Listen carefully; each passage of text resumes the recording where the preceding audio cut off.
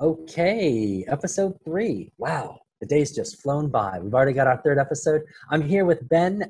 We just had a fantastic interview with Dag. That's episode 2, dear listeners, if you haven't had a chance to check that out. So, Ben, yeah, what are we thinking? The day's feeling good. We're heading into lunch.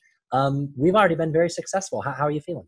Yeah, we were just chatting about this before. I feel like we've achieved quite a lot. Like, basically, I've opened up the podcast in Apple Podcasts, and it looks totally legit. Yeah, it's kind of like scarily good.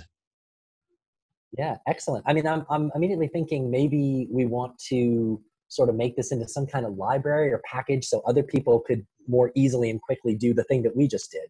But that's probably that might be for another hack day. I don't. We've already achieved so much today. I mean, yeah, I think, and one of the kind of successes as well is like because we're doing this through Zoom, although the audio quality isn't as good, it's super lightweight. Like we can just do it very quickly, and I think I'm quite looking forward to adding quite a few more interviews in the afternoon and stuff.